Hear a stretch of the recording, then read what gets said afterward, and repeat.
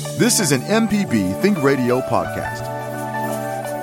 Hi, I'm Jason Klein from Fix It 101. If you ever thought about changing the doorknob or fixing a leaky faucet, some jobs just aren't that difficult, and yes, you can do it. If you want to find out how to do those things, listen to Fix It 101, podcast everywhere.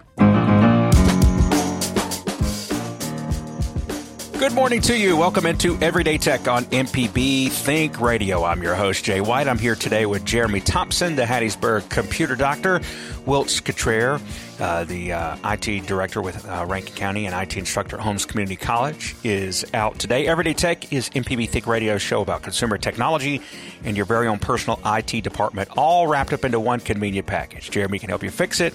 Wiltz can help you keep it safe, and they can do both well, so you're in good hands either way. Coming up on today's show, we've got a whole batch of emails that we want to get through. We kind of held some of those back until we can go through a bunch of them, kind of all in one. So we'll do a bunch of emails today, but we're taking your calls today as well.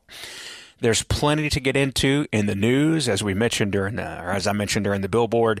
There's lots of news this week about Netflix, which is kind of random. Netflix is doing away with their DVD service. Yes, their original DVD service. They're shutting that down after 25 years. We can talk about that.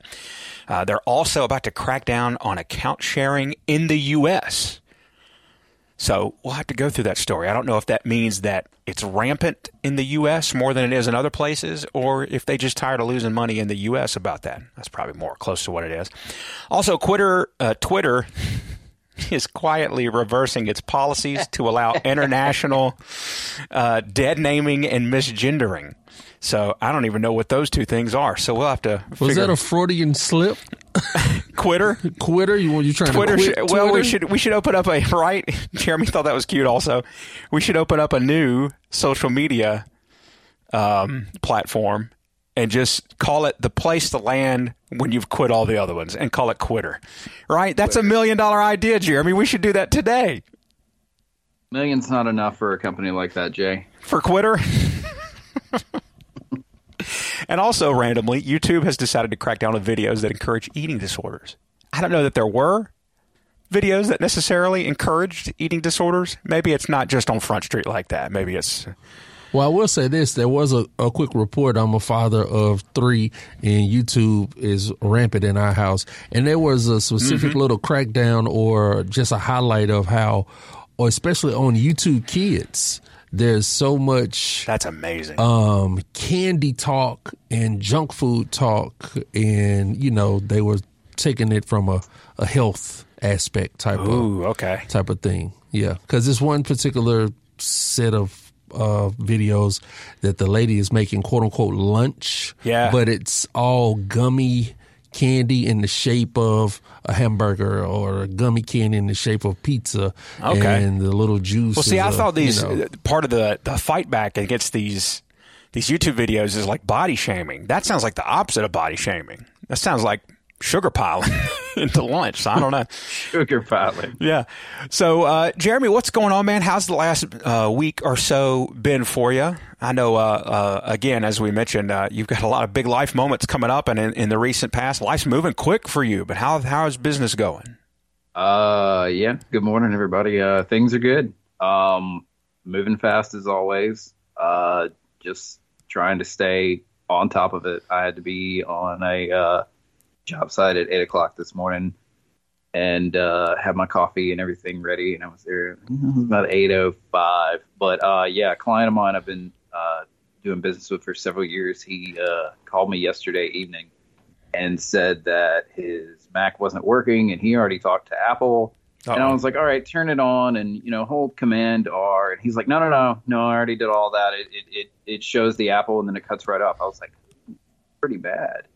He's like, yeah, they said that you got to, either make a disk or it's dead. And I was like, yeah, sounds like we either need to reinstall your operating system or something else here. So anyways, I got on site this morning and I brought my trusty Mac USB disk to try to boot it up. And when you turn a Mac on, if you hold the Option key and you have a USB drive or whatever inserted, it'll show you all your different boot options, and you should be able to pick that drive drive and then boot into it. But yeah, it would never go there. It would turn on and it would show the Apple and then it would cut off. And I was able to do a couple of other like the PRAM reset command option PR when you're turning it on if it's not responsive. That usually does the trick. That prolonged it from cutting off, but no, it was still dead. So I went on a search for a new computer for my client because he's had it for several years anyways.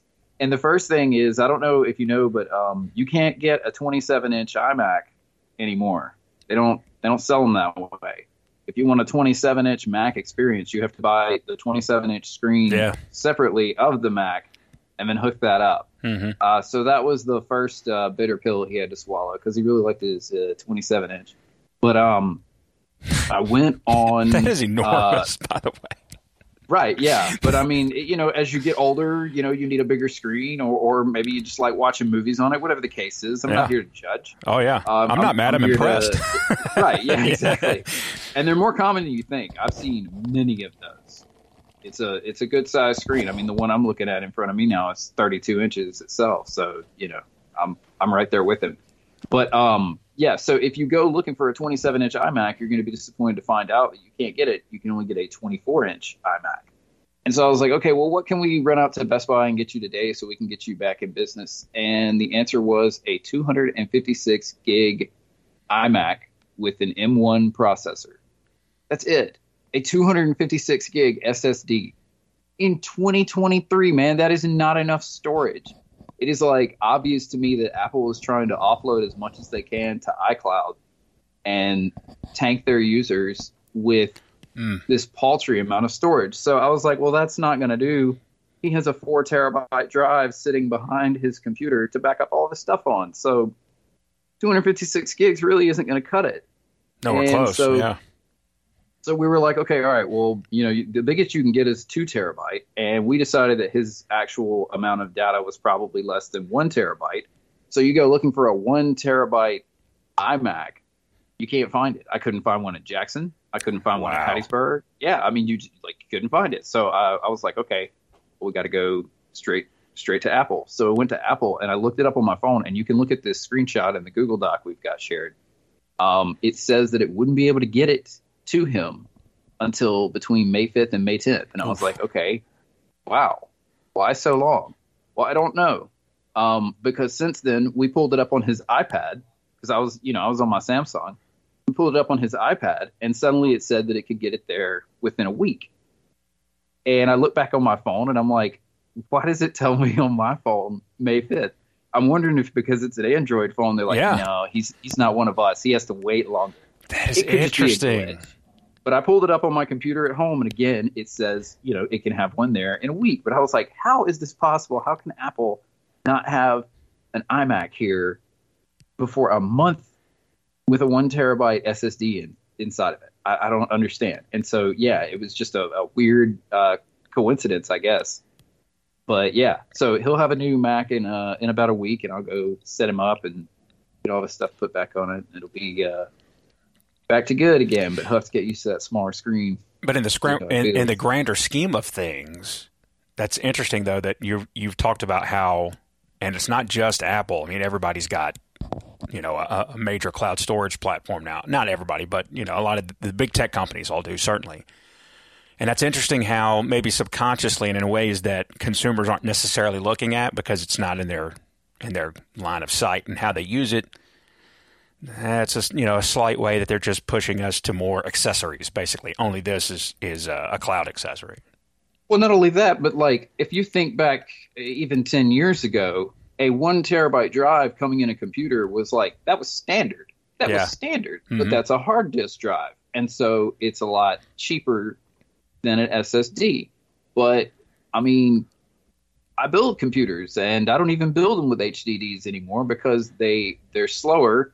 Unless somebody needs a whole lot of storage, it just doesn't make sense. And the cost of solid state is not that high. So Apple must be putting some premium solid state drives in these iMacs. The other thing, too, is that I'm guessing that maybe Apple understands that there's probably a bigger percentage, and this is total speculation on my part, but Apple has a larger percentage of users who are just, regular cell phone people and not necessarily tech people per se, and they just want a cell phone. So they're not necessarily digging through and cramming all that storage up. So maybe if the bigger percentage, or maybe it's an overwhelming percentage of their U.S. users are like that, maybe it's not cost efficient for them to put that much storage on a majority of their things, and that it's more of a streamline for them and their consumers to push to push those people toward their cloud service. I don't know. Just devil's advocate maybe for a second. Don't get me wrong. I'm sure that Apple has done their research, and this is like the way that they can best sell, best capitalize on what they've got there. But you said that this would be, quote, regular cell phone users. Well, how much memory comes in a cell phone now? Yeah. What's the standard? Is it like 128? So that's half the capacity of what's in this computer. And most of the time, these cell phone people, you're right, they take that phone and then they hook it up to the computer and they back it up, and bam, if they got all those pictures on there, yeah, right, yeah, they just ate up half their drive. So it's like, I want to say, okay, they've done their research and this is the best way that they can provide this, but it seems to me that like they shouldn't offer drives this small, because very, very often I have Apple users come to me and they go, I can't even use my computer, it's so slow. And I'm like, well, your storage drive is like chock full. Yeah. So I mean, there has to be a trade-off. Like, and it seems to me that in most cases it seems to drive more storage to iCloud. Yeah, no doubt. Well, it's a product and they're trying to make money, so well, so you also worked on a Galaxy S21 Ultra this week. Tell me a little bit about that. Okay, so first off, I want to say that at one point in time, my business did business as computer doctor and phone surgeon. And I really have more or less stepped away from the phone surgeon part of my business. It was never actually, it's not even part of my actual company name, which is Hattiesburg Computer Doctor. And I've pretty much stepped out around the Galaxy S7 Edge as far as fixing most Samsung phones go, especially their flagship phones. Yeah. But a good friend of mine, in fact, my best friend, he was my best man at my wedding last year. There you go. He nudged me. Alan, what's up? I know you're listening. He nudged me because he wanted to get his phone screen fixed. And I was like, all right, man. If he can't, who can, right? For you, I'll do it, And I was like, I don't want anybody else to fix your phone. I mean, I guess I should be the one to do it. And he can't be without his phone for, well, let's see. It was pretty hard to pry his phone away from him for about 90 minutes to do the repair. So he can't drop it off somewhere. He just does it like he's way too busy. So I did the repair, and I started the repair. And, I've got a cool heating pad that I put phones and iPads on to pull screens up, and I've done that for a while. And the pad apparently, okay, all right. So first, let me say that there was a misconception about the back of the phone, which is the first thing that has to come off in order to replace the screen on Samsungs, because you don't actually replace the screen. You move everything over to a new frame with a new battery and a new screen inside of it. So we looked at it and we were like, yeah, that's not glass, that's aluminum. Well, I wish I had just Googled it, because that would have saved me a ton of time. It looks like the glass that the back of the S21 is aluminum, but it's certainly not. It's glass, and I found out the hard way. Uh-oh. Because as I heated it up and I was coming around the camera bump, mm-hmm. I apparently did not heat it enough, and it just snapped right in front of me, and I was like, oh man. So, I let him know the damage, and I was like, look, at this point, it's purely cosmetic. As long as I can get it up around the camera bump, you can still use your phone, and I'll replace the back, and everything will be cool. And so I'm making my way around the other side, and it cracks again, man. And I was like, wow, this is just punishment. I knew there was a reason I quit doing these repairs. And after I got the back of the phone off, it was fine. It just, swapping components, really easy. But that back was a challenge. I managed to get it off without messing up the camera bump, so he can still use his camera. until Friday when his new back comes in. And he was very understanding about it, very cool about it, and it was definitely a learning experience for me. There's lots of heat on those Samsungs. I feel like, because I was using the iFixit guide, which is like the official guide that Samsung suggests if you want to do a self repair. I feel like it kind of glossed over how much heat you needed to use on the back. Yeah. And I don't remember reading that it was made of glass. But yeah, it cracked right in my face, and I was like, oh, so yep, that's glass after all. All right. Oh, and that's, you not liking to work on phones, but doing it for your friend, and then it breaks in a million places, and you're like, here I am. This is awesome. Right. And the thing is, like, I like being able to go on the radio and say, you know what, I screwed up. And I'm glad I did, because it's just fun sometimes to remember how fragile things are. And I approached it with a bit of a cocky attitude. I was like, oh, I got my heating pad. I'm good. I've been doing this for years. It's fine. And I mean, like 5 minutes into the repair. This ain't no challenge at all, crack. It was a Samsung 21 Humble. Absolutely. Yeah, slice of humble pie is what it really was. But yeah, I ended up getting the repair done, and he's super happy with the screen. Great quality part that came in, good guide. And also Samsung, when you get the repair part from iFixit.com, they send replacement screws and adhesive. They send replacement all kinds of stuff. Okay. Which was way different than any other repair kit I've ever done. Very nice. This is Everyday Tech on MPB Think Radio with Jeremy Thompson. I'm Jay White. Thanks for listening this morning. We got a couple of calls that we're trying to line up now. But in the meantime, Jeremy, we've got a whole pile of emails that we would love to get through today if we have an opportunity on the air. You can email us, by the way. A slew, one might say. A slew, yeah, absolutely. You can email us everydaytech@mpbonline.org. Jeremy, I've sent you a handful. Where would you like to start? What's the first one you want to try to handle today? All right, I think I'll read this one about the Dell. All right. So it says, I have a Dell 7000 laptop using Microsoft. I purchased it 3 years ago. Now I'm getting aggressive messages from McAfee about renewing McAfee. Oh. It only allows for a 3-year renewal for around $400 to $500. I mean, that's it? Wow.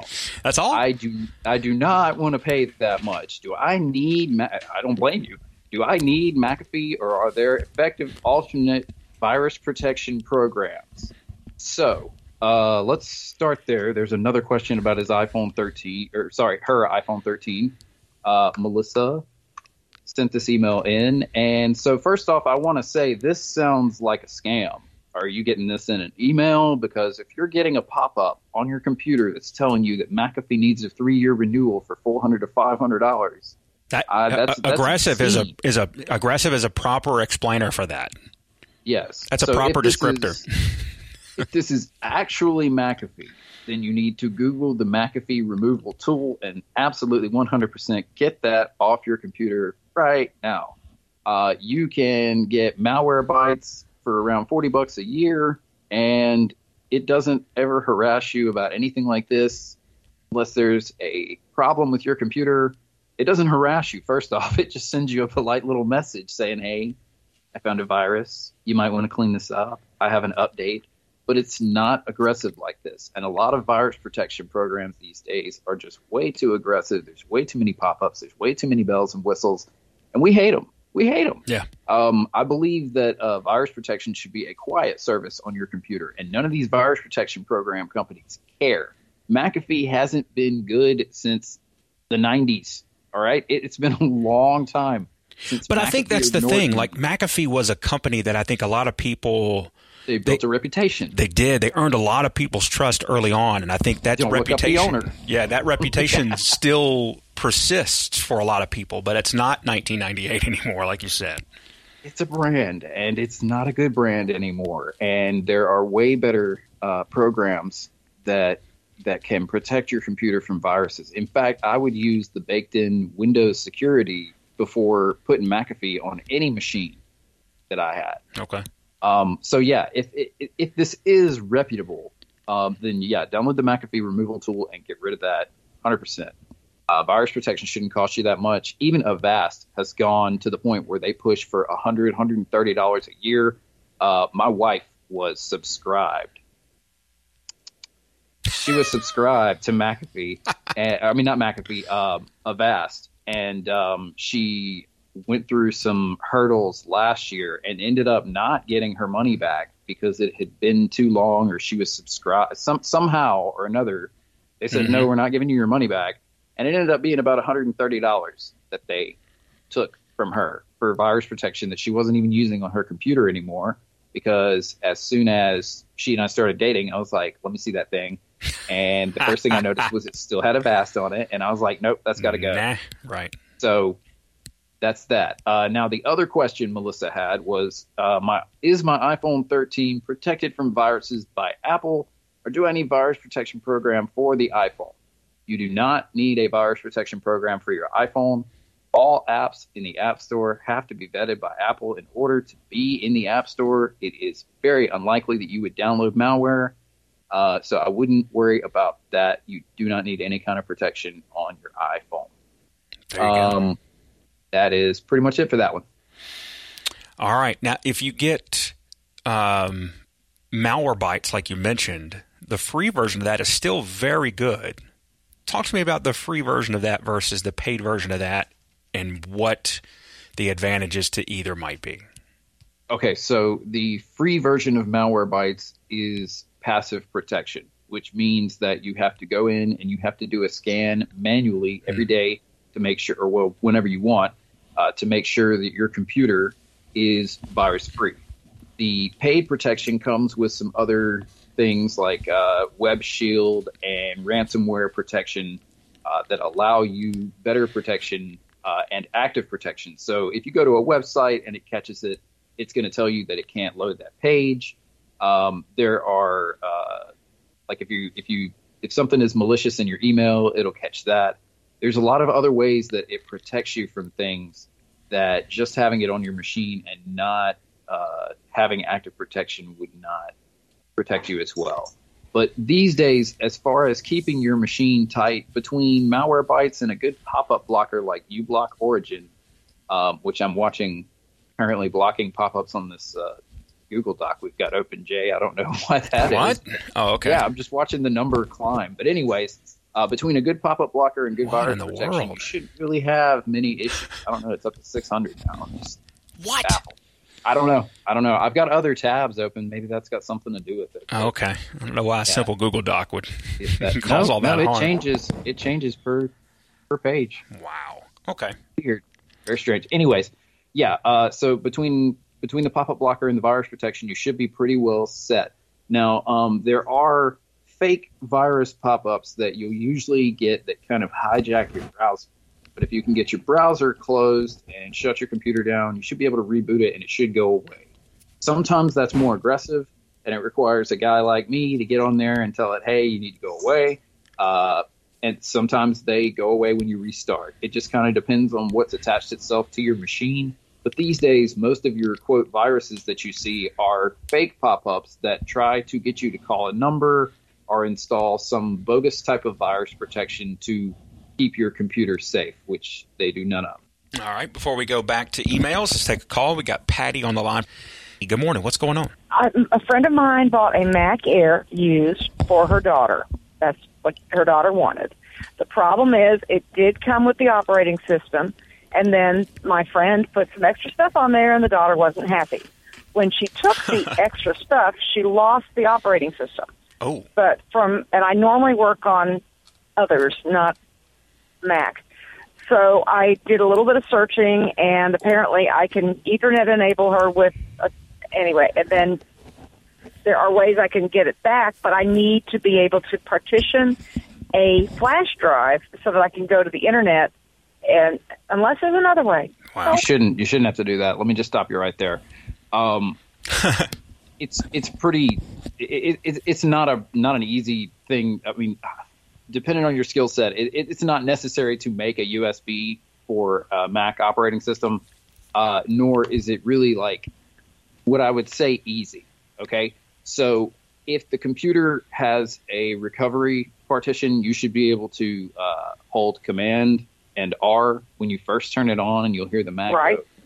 Go, oh, that was good. Thank you. You just keep holding that, and then you should see a loading bar, and then it should take you into recovery. In recovery, it should give you the option to restore your operating system over the internet. So all you have to do is connect it to your Wi-Fi and then restore the operating system through that prompt. That's going to be much easier than creating a USB. Okay. Now, when you get your operating system installed, it's going to be the one that came on the Mac, which, depending on how old this thing is, that may be a pretty old version. So you will need to go to the Apple Store, or the App Store, and download the updates for the other OSs, for the most current update that it can get. Now, is there going to be a problem since I don't have an Apple account of my own? I did get her username and the password and all that, but the issue is that they normally only had the iPhones. But this is the first time they bought So if it asks for the iCloud information, go ahead and put in what your daughter gave you, and it should still just pull the version of the OS that she's authorized for, which is usually the one that was originally on the computer when it was purchased. All right. Thank you. Welcome. I appreciate your time, sir. All right, Patty, we appreciate the call from Mobile this morning. This is Everyday Tech with Jeremy Thompson. I'm Jay White. Wiltz is out this week. Plenty of emails and news stories to get into in the world of tech this week. But first, as promised, we got Jerry on the line in Bay Springs. Jerry, thanks for calling. What's going on this morning? Oh, nothing much. I'm hanging clothes out. Such a sunny day. I've got... All right, Jerry, let's go. Okay. I've got what may be a rant, but I've noticed that when I'm using Google Earth on my laptop, I can't paste an address into that for directions or location. And I don't know if it's me being old and technically ignorant or whether it's a problem with the program. And are you trying to right-click and do it, or are you hitting Control-V on your keyboard? I'm hitting, I'm copying and trying to paste it. Okay, but are you doing it like with your mouse, trying to right-click and hit paste, or are you doing it with a keyboard shortcut like Control-V? I'm doing it with the mouse. Okay, so try it with Control and V and see if that doesn't paste it in there. Some programs just don't let you paste stuff in with the mouse, but they'll still obey the keyboard when you send instructions. Okay. Well, my second thing is on my cell phone. I can't copy and paste a message. Say I wanted to send the same message to one or two other people, and I can't copy the message from the person that I'm sending it to and paste it into a dialogue with someone else. Android or iPhone? Is that me? Is that me or the phone? It's a LG. Okay, so it's an Android. When someone sends you a message, you should be able to push your finger down on their message for about one second or so, and it should pop up a dialog box that says copy. You don't see that come up? No, what I'm talking about is sending my message, a message that I have that I sent to someone and I want to send it to someone else. Right, so you should just be able to copy the text and then cut it and then hit paste. Or not cut it and copy it, just cut it or copy it and then hit paste into whatever message field. Like you just hold down for 1 second down there where you put your messages in, and then it should pop up and say copy or paste, and you should hit paste. Oh, okay. Yeah, in the same way that you would highlight your text, the message that you're trying to copy, when you hold it down for a second and you get that dialogue that pops up and you can copy it, it's the same thing. Go down into where you type your text out, and tap it to get your cursor in there. Then hold it down for a second, and that same dialogue will come up with all your paste options. It's called a long press. Where you hold down on the screen for just like 1 second, and then you'll have a menu pop up, and then you should be able to see that option to paste it. Okay. And if I've already sent the message and I try and copy it, I hit cut first? Nah. No. If you've already sent it, then you would just hit copy. You can only cut something that you're editing, but you would just hit copy on a message that was sent to you or a message that was that you've already sent. Okay. I'll try that. Thanks a lot, y'all. Yes, sir. Jerry in Bay Springs. Give us a call back. with the dual copy and paste issues. Interesting. That's right. They just stack up on you like that. They like do. Rock, scissors, paper. They do. That whole process is that's one of those things that it can only be complicated, or not complicated, but it can only mess up when you need to move as fast as possible through copying and pasting something. That's one of those things in life, right? Now, how about this, Jeremy? The headline: Bowser has been freed from prison.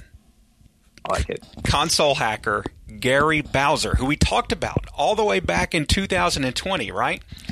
He's being released from federal prison after spending the last 2 years behind bars. So in an interview with a YouTuber, Mr. Bowser, that's a real thing, says he was released to a Washington detention center last month, where he now awaits his return to his home country of Canada. Bowser, as you see, was arrested and charged with fraud in 2020 for his role in quote-unquote Team Executor, spelled X-E-C-U-T-E-R, a hacking group that made and sold mod chips for the Nintendo Switch, 3DS, the classic NES version, and Sony's PlayStation Classic, the PS1, as well as other consoles. Since Bowser was living in the Dominican Republic at the time, he was extradited to the U.S. to serve his 40-month sentence, which he says has been cut short due to good behavior. I guess he got the right people some mock consoles. Although Bowser's been released from prison, that still doesn't free him from the staggering amount he owes in restitution to Nintendo. Bowser has agreed to pay $10 million to settle a piracy lawsuit filed by Nintendo, and that's on top of a separate federal court order that requires him to pay the gaming giant $4.5 million. Bowser says he's managed to pay just $175 back so far. Oh, gosh. But he's on the hook for more than $14.5 million to Nintendo. My question to you, Jeremy, is Nintendo suing this guy because they feel like they need to make a point to their consumer base? Or do they feel the necessity to sue this guy because his name is Bowser? A little bit of both, but yeah, I think to Bowser. they really liked making an example of a guy named Bowser. Right. But yeah, they're sticking it to Bowser. Yeah, this was an ugly case, and Nintendo is not kind to people that threaten its product and its bottom line. Absolutely. 100%. Now, could I get you down a rabbit hole talking about how reverse engineering is protected and how this guy was just, unlocking?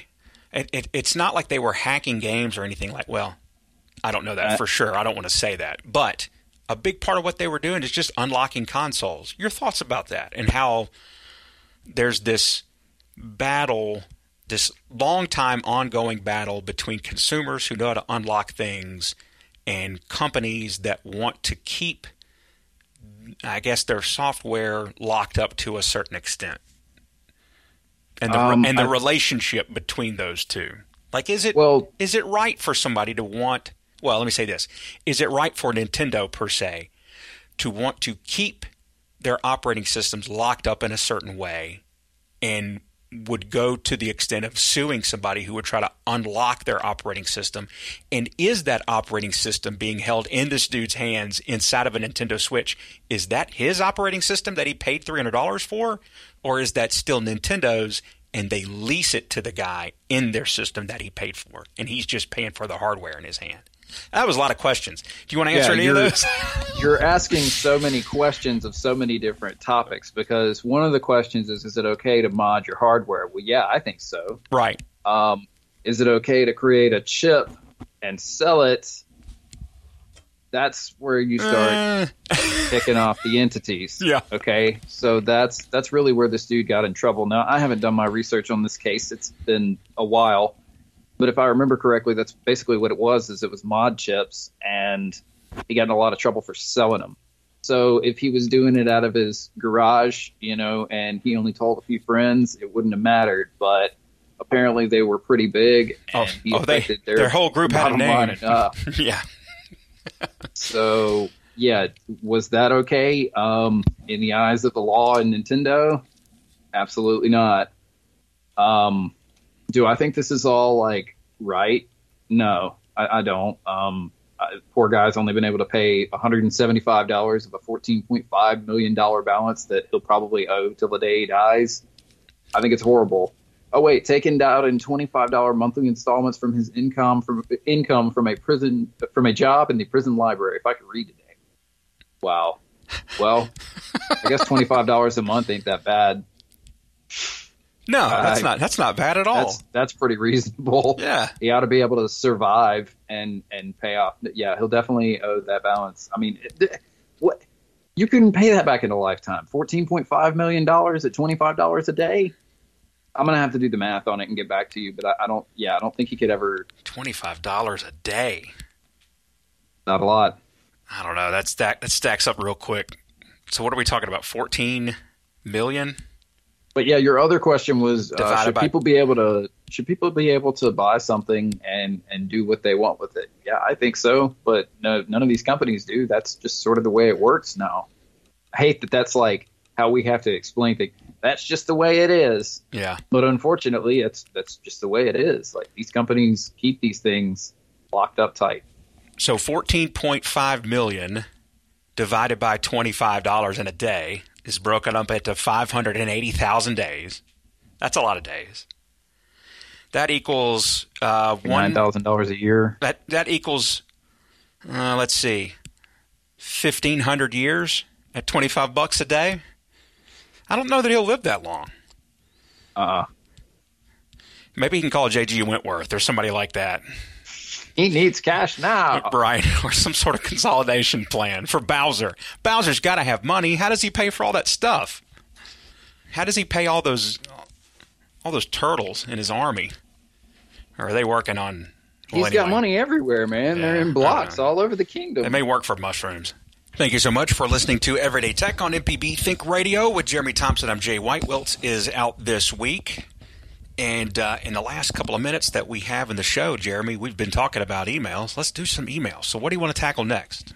I got to scroll through the list here. Okay, let's see. Let's see. Let me read one here. We've got my husband's iPhone apps have become unavailable when he's not connected to Wi-Fi. He has an iPhone 11. He's approaching his limit of data, but has not reached the end of and has deleted photos and old text, emails, etc. I've looked at his settings and can't figure out if there's a button that was disabled. We did turn the phone off and back on, trying to get it back on. That didn't help. He likes to listen to streamed music when he's not home, and Pandora will show up on screen when he's away from the Wi-Fi but won't play. It plays just fine at home. This is just an example. He's tried to text me while out yesterday and said it took forever. Any suggestions? I haven't called Apple support yet. Thanks. That's from Helen. Okay, so Helen, you need to go into your settings and you need to go to the individual apps that you're having trouble getting data on and make sure that cellular data is turned on. Because if you go into an app and you turn off the cellular data, it will not work when you're not on your Wi-Fi. So that's the first thing I would check. It's interesting how that would happen by mistake. Like, I don't know how somebody could accidentally check that off. Or is there like a warning that could pop up when you're close to, I guess, maybe pushing through your data, your allotted data for a month? If he's approaching his limit, I don't think it would turn him off, but it would give him notifications that he was getting close, unless he's got it set to turn it off before he reaches that limit. Absolutely. So I would check the cellular data, and then I would check the cellular usage to make sure that you don't have it set to turn off at a certain time or a certain data usage point. And here's some unsolicited help.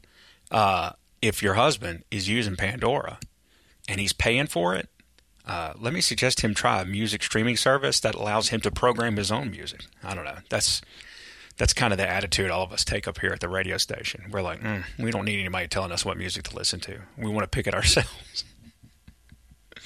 But I don't know if you have a tepid agreement with music, maybe you don't want to pick the songs yourself. So that's where Pandora comes in. They pick the songs for you. All right, let's move along, Jeremy. So get back in touch with us, the last email we were talking about. Stay in touch with us because that's not so much a finish as an instruction for you to see what you can do, but we want to hear back from you about how that goes. So let us know. Much. Okay, so we got another one here that says, hello, how do I go about projecting my Android phone to my laptop without having to download an app? Is there a USB that I can use along with maybe an HDMI cord? Yes, there is. That's a great question. If you have an Android phone that supports output through USB-C to HDMI, then you should be able to hook that up to a TV. I also recommend AirDroid. I know that this particular request was without an app, but you can use AirDroid to screen share. There are other screen sharing apps as well. But if you want to use a cord... The AirDroid is a native app, right? So it's not like he has to go and download something. Right. And also, sometimes when you hook a phone, like if you take a Samsung and you hook it up to an HDMI cord and you plug it out to a screen, it's going to give you DeX, which is the sort of like mobile computer thing that Samsung made. It's just like a more friendly interface for screens. But you will be able to see all the stuff. You'll be able to open the apps on your phone there. But you should be able to switch DeX off if you just want to screen share. There you go. All right. Let's get one more in here. Good morning, Everyday Tech guys. I'm an MPB member. Thank you. I listen to your show as often as I can. I have a question. I have a collection of old cell phones. I was in sales for many years. When I'd get a new phone, I'd just stick the old phone on a shelf. I have one flip Samsung, 2 Nokias, a BlackBerry. Come on, this is the all-star team right here. This is the greatest hits album. And 3 iPhones, probably a 4, 6, and 8. I have an 11 now and plan to keep that. I've retired, so not buying any new phones.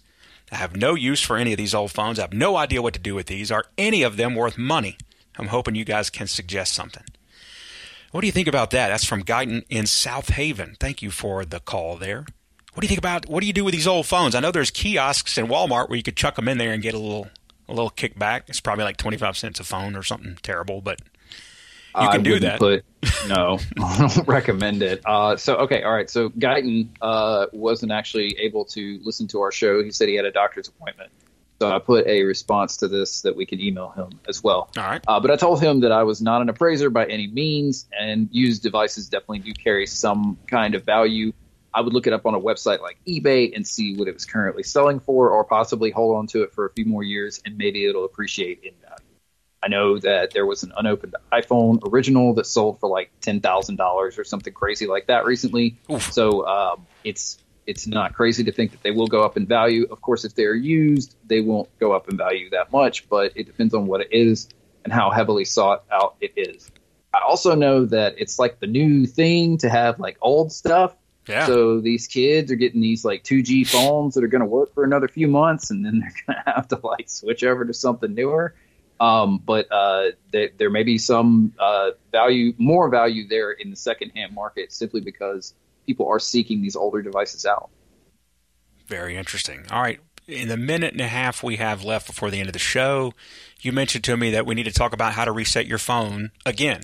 And this is something we talk about a lot, but this is something we need to go through again today. Okay, so all the time I have students walk up to me, and I've got people that are like, oh, my phone is frozen. I can't do anything on it. If you have an iPhone 10 or newer, which you probably do at this point, you just simply have to press the volume up key and then let go, press the volume down key and then let go, and then press the sleep, wake, or what I like to call the power button on the right-hand side, and hold it until you see the apple. And just make sure that if you don't see the apple, you do it again. Volume up, volume down, hold till you see the apple. It will work. There you go. That's how you reset that phone. Thanks so much, Jeremy, for all your help today. Thanks for the folks who called in. Thanks for the emails. We still have more to get to. There's plenty of stories that we did not have time to get into, and including all of our ranting and raving and gnashing of teeth and waving and shaking of fists at Netflix. We'll have all that in today's episode page, which you'll find at mpbonline.org and wherever you download your podcast. And we encourage you to do that with Everyday Tech. And stay tuned, because Southern Remedy with Dr. Jimmy Stewart is next, right here on Think Radio. This is an MPB Think Radio podcast. To hear previous shows, visit mpbonline.org or download the MPB Public Radio app to listen on your iPhone or Android phone on demand.